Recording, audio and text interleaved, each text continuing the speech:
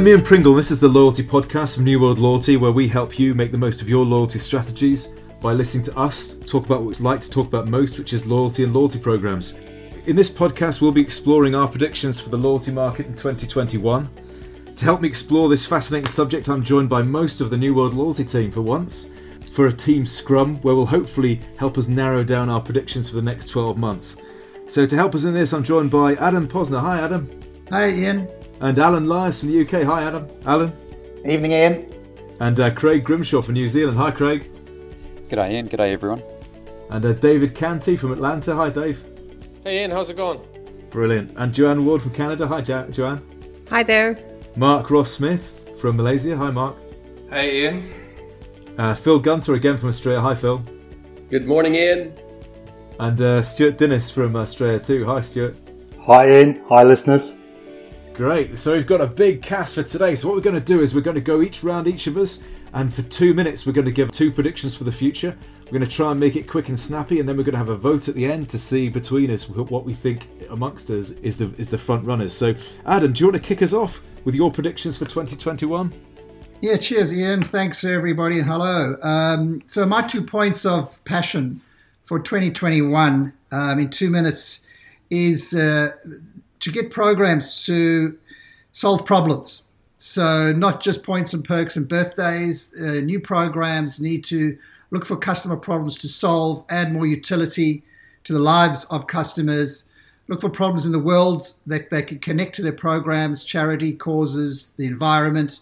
But fundamentally, if programs are going to last, they've got to go beyond the normal, the bland, the boring, points and perks and stuff like that. So that's my first one.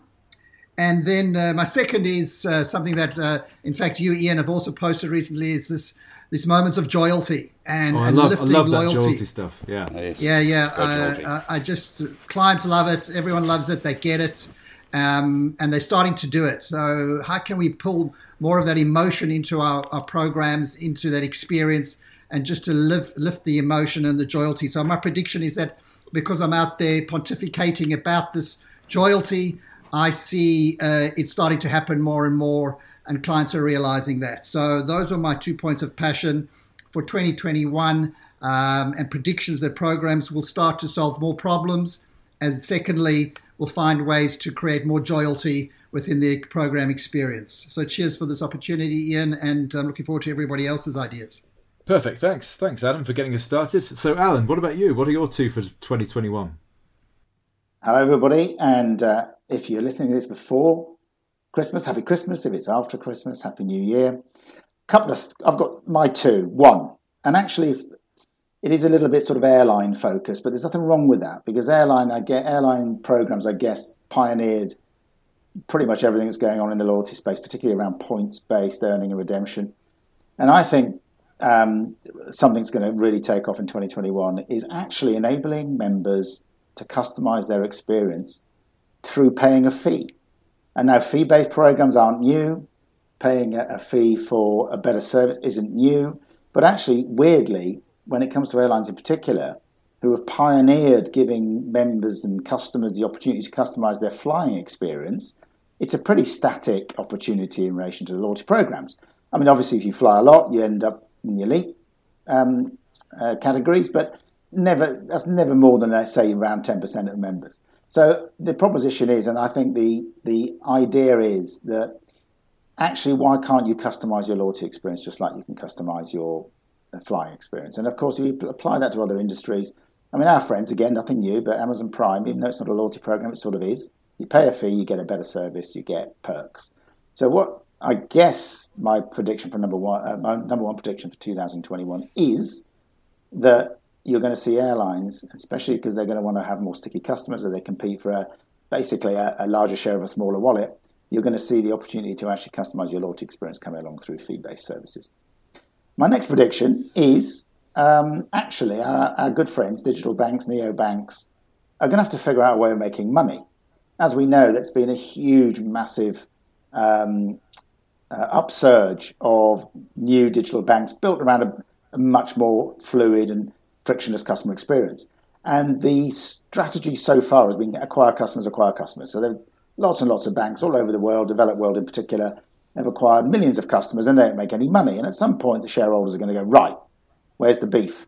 So I think a big change for the neobank and digital bank business models, particularly those banks that want to appeal to premium customers, they're going to get into the points business. They're also going to get into, actually, touch upon my first point, they're going to also introduce new ways of actually customizing the banking experience through annual fees.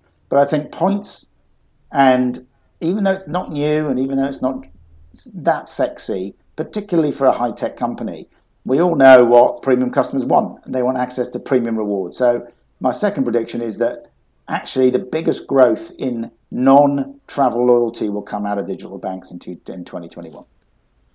Perfect. Thanks, Alan. And Craig, how about you? Yeah, thanks, Ian, and thanks, everyone, and welcome, listeners, to yet another scintillating podcast. I've got, funnily enough, two things. The first one, what I'm seeing is with the rise of GDPR, the impact of data privacy regulations increasing significantly over a lot of countries, particularly with the rise of hacks into databases and cybersecurity issues, that the data is going to be the key thing, and the access to customer relevant data, first party data, is going to become more and more fundamental for companies to enable relevant personalised conversations. The inability to leverage third party data is just going to cause significant heartache for companies. And how do they get around it? One of the options they need to look at is the utilisation of loyalty programs and lifting, if they've got one already, lifting the profile of it internally to make it a far more important component of its of the business.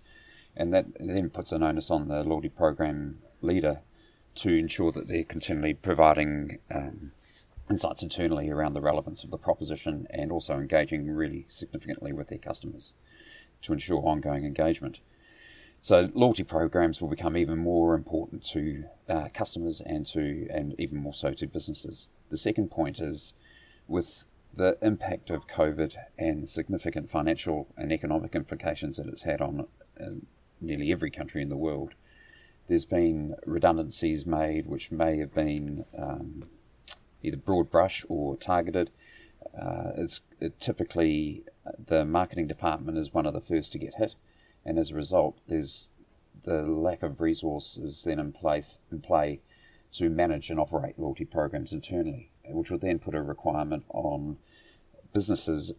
As a result of loyalty programs being even more important, they'll need more assistance to drive the loyalty program and have expert consultants in play and expert outsourced agencies to support them on that journey, and providing customer relevant propositions. And that's where the likes of ourselves as well as other people will come into play. But they're the two predictions. Loyalty programs will become even more important, and businesses will need more assistance to manage them and operate them. Perfect. Thanks, Craig. Dave Canty. Hey, Ian, and to all of our listeners, wishing everyone in every nation around the world a very safe, healthy and happy Christmas and a very prosperous 2021.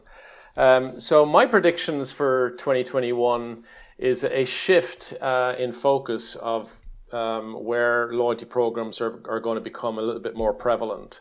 I do think that loyalty needs to get much more in touch with the big ticket items of everyday life, whether that be around housing, rent, mortgage, health, and healthcare.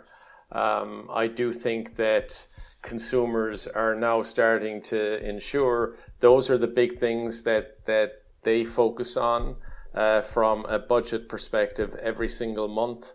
And I think that loyalty programs need to ensure that they're in touch with what those big ticket items are, and make sure that we're rewarding customers for those types of payments. So I do see a big shift in focus there. I think that that may be tied to some of the banking solutions that are out there as well. So we'll see what evolves. I also think, so that's my big prediction for 2021, is a shift towards those types of programs. My second shift, I think, is established brands need to start realizing that their programs have to evolve and become much more relevant to the Gen Z population. So Gen Z is going to represent over 40% of all consumers in the United States by the end of this year.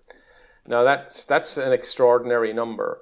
And what we're going to find, certainly in the travel space, is boomers and Gen Xers will be changing their travel habits on a go-forward basis, certainly as we re-emerge from COVID and the pandemic.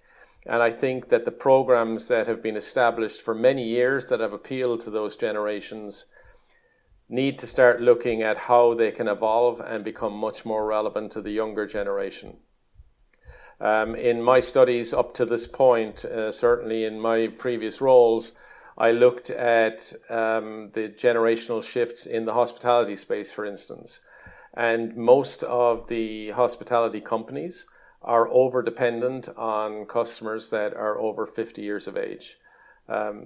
That needs to be a big red flag within those organizations. So everything that they can do to evolve their program and stay relevant, I think is going to be hugely important. So there you go. A focus on more everyday life and generational shifts. Thanks then, Dave. And Joanne? Great. Thanks, Ian. One of the predictions I have is that credit card partners are going to have more influence and more negotiating power with their airline frequent flyer programs. Why? Well, the main reason is because that revenue is so much more important in this environment. If you look at 2021, IATA is saying, travel's not really going to be coming back very quickly, probably about 50% of the levels we saw in 2019. So the revenue that's coming in from the credit cards is really important to the airline, which means those credit card partners now have a bit more influence with the programs themselves. So I think we're going to see things like, maybe some of the benefits, the soft benefits that the airline can provide, improving for those cards. Maybe even the reward value proposition, giving better pricing to valuable credit card members. And just to kind of put it in perspective, you look, probably about 80 to 90% of ancillary revenues that airlines bring in are from the cards. We've seen United and American leveraging their programs to help get themselves out of financial difficulties this year. And, some of those partnerships have now been extended into the longer term, like United just extended their Chase Visa partnership through to 2029.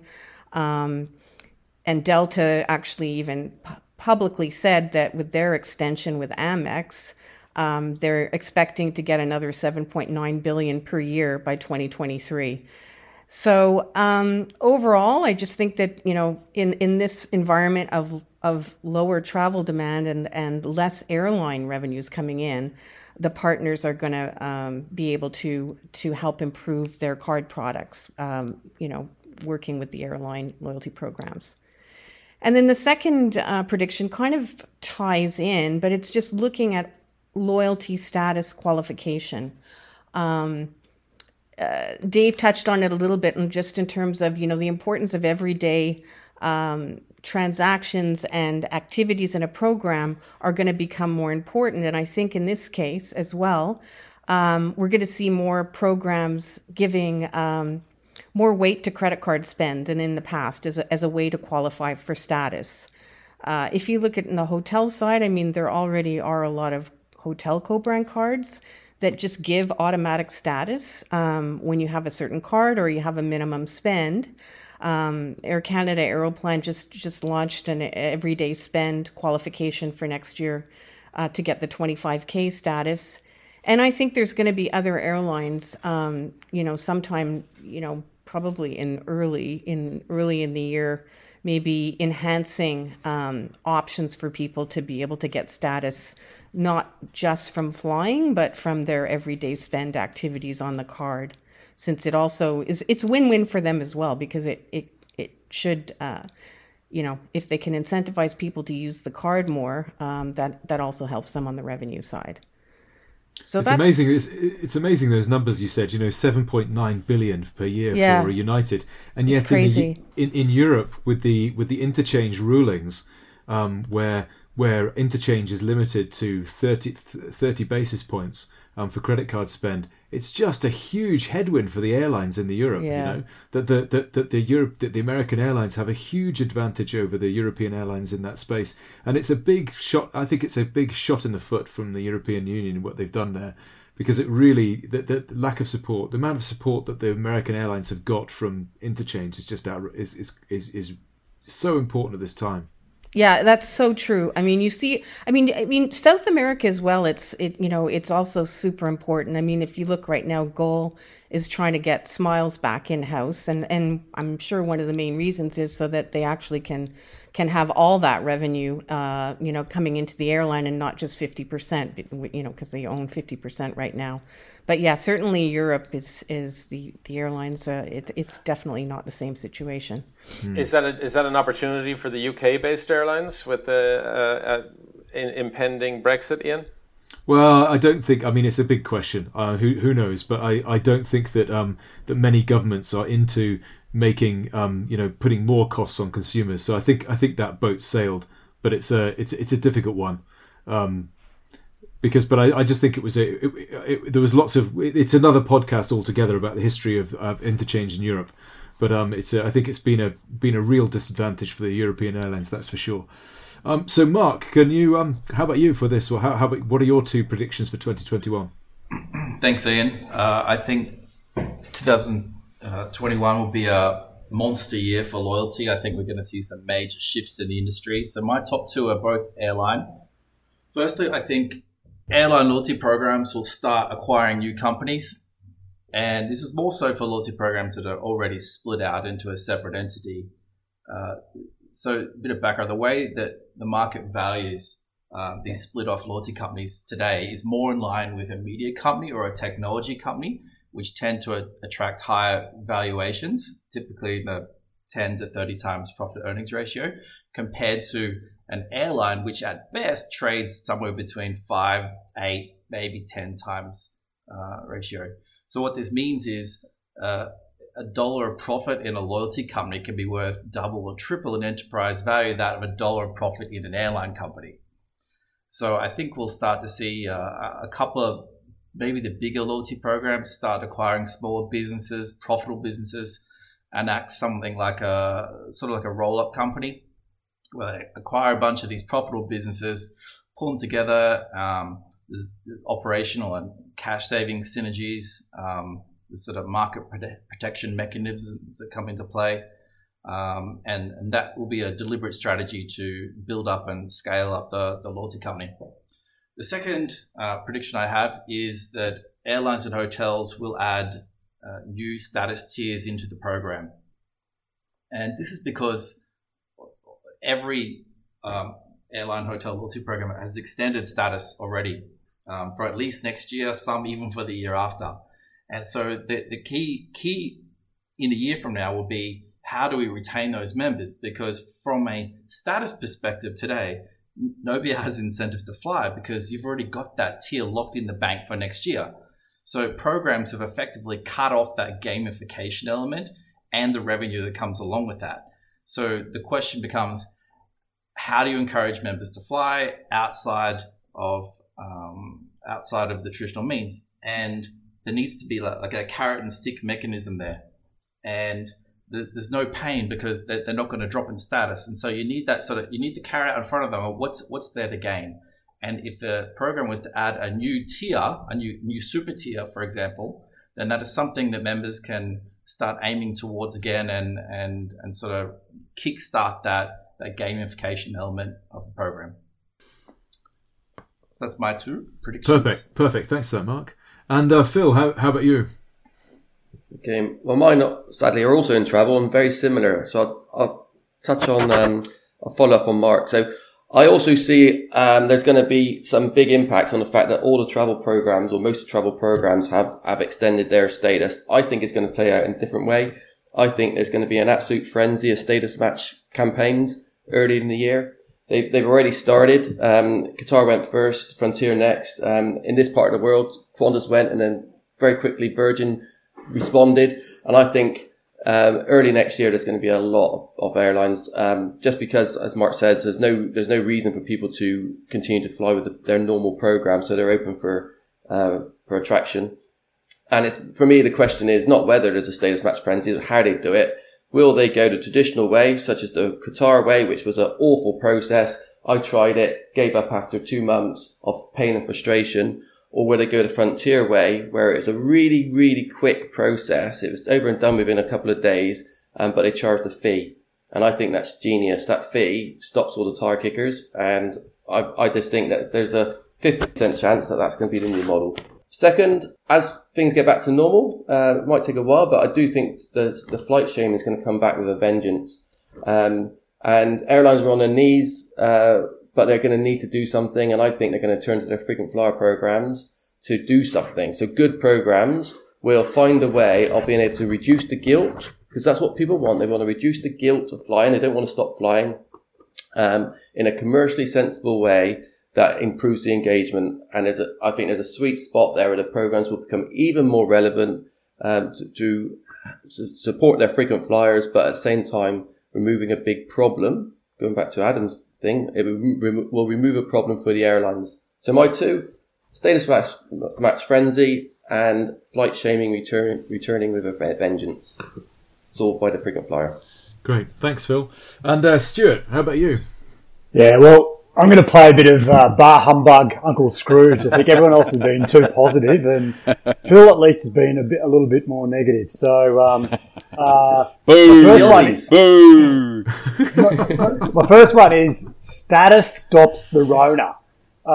So basically, status was invented years ago for elitism, to let people stay clear of the great unwashed travellers that don't know what they're doing when they travel through an airport.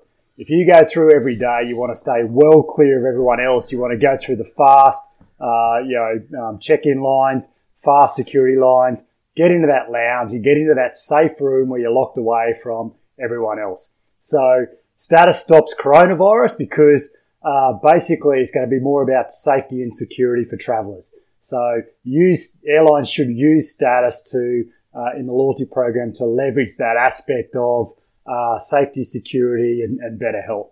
So that's my first prediction. It's going to be very simple and more about that. Second one is a little bit picking up on what a few others have said around cash is king. Joanne hinted on it with a lot of the big airline programs realising the cash and the credit card partners. 95% of airlines out there have got no idea. And most of the CFOs in those airlines will just simply focus on hotel programs, car rentals. Will focus on ticket sales, cash coming in over the counter.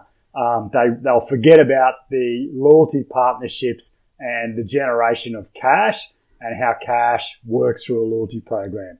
Most people don't understand profit and loss, balance sheet, and cash flow, and the differences between them when they come to look at their loyalty programs. They look at a P&L, or they look at simply billings being a quasi for revenue. So unless you understand your accounting and your accounting assumptions, most people will get it wrong. They'll forget about the loyalty program, leave the loyalty program to do a bit of spam email marketing, and they'll focus on trying to sell tickets, and that will be it.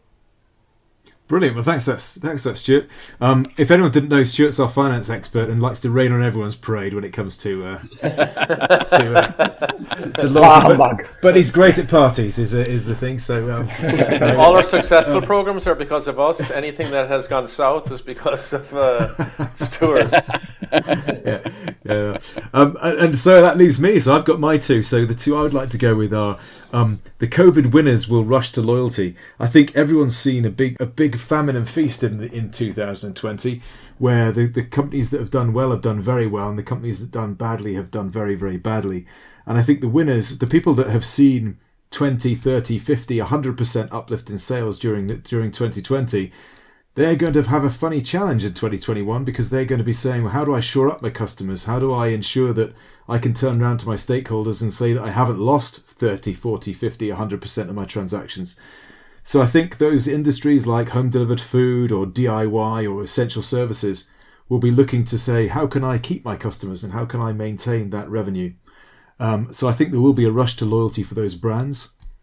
The second is that the open banking in Europe came in 2 years ago now, and I think that over that time people have got used to that technology. The fintech companies have become more used to how they're going to deal with it, how they're going to find the advantages, and I think 2021 is going to see a huge growth in the start of seeing more and more open banking propositions out there, and that will be followed in 2022 by a Darwinian cull of the bad ideas. But I think what will come out of that is some really strong propositions. And if people don't know, and they'll be based on the two fundamentals of open banking, which is that you're allowed to take direct payments direct from people's bank accounts, which makes payment easier and cheaper. And the second thing is that you get the transaction history of your customers so that you can see where they're spending all of their money, not just with you. And that's a huge loyalty advantage to companies that can use those technologies. So that's my 2 for the year. So thanks then, guys. What we've all done is everyone's had 5 votes each for their favourites. So now we can reveal the winners. So let's now see. So number 1 is More Moments of Joyalty. Yeah, so, bring back the joyalty, guys. I'm loving you. You've just made my day. Joy well done, for the Adam. world. Come on. And Adam has brought joy to the world. The ones with 4 votes, 2, a joint there. One was COVID winners rush to loyalty, and paid loyalty to add choice. So that's Come Alan on, and I paid. coming in number 2. Come on, paid. Brilliant. And then it's a draw at 3 votes each for Status Match Frenzy. That was Phil's one. Status Stops the Corona, which was Stuart's one. Cash is King by Stuart. So finance have got two in the top 5 here. Well done. With Cash is King and Loyalty Stops the Rona. Shows we're in recession when the finances you up know there. what? As a Georgia resident, I absolutely demand a recount, and we may have to go to 3. No, I'm declaring the winner. I'm on the podium. Sorry. Transitional government. I won. And then we've got Airline Loyalty will acquire a new airline business, which is so there might be some insider information. That's a big one there. So that would be big news if that happened. And then Status for credit card spend. So Joanne. So I think everyone got something in the top 5. So if I go over those again, the number 1 was More Moments of Joyalty. Number 2 was COVID winners and rush to loyalty, along with paid loyalty and paid loyalty to add choice. And a joint third was Status Match Frenzy, Status Stops the Corona, Cash is King, Airline Loyalty to acquire non-airline business, and Status for credit card spend. And oh, sorry, was the hang on. A shift to focus on housing rent. Also got 3. Oh, and a shift of focus for housing rent, of course. Dave Well done, sneaked in Dave. there. Well done, Dave. fair play. I mean, my God. So I think we all had one there in the top. Yeah, top he doesn't. 5, He doesn't want so- to. He doesn't want to recount now. Doesn't want to recount. The Americans wanting a recount. That's got to be a story for 2020, hasn't it? Well, thank you very much, guys, for spending your time doing that. And I wish all our listeners a happy Christmas. And let's just hope that these predictions are true for next year and that we don't have another year like we've had for this year. So, Absolutely. A message to all those that were furloughed: hang in there. There's a lot of work ahead, and you all bring value to the table. So hang in there. thank you for that, David, for that very good point. And on that note, thank you to all our listeners in 2020, and we hope to see you all in better times in 2021. Have a great Christmas and stay safe from all of us here at New World Loyalty. Goodbye now, and thanks for listening.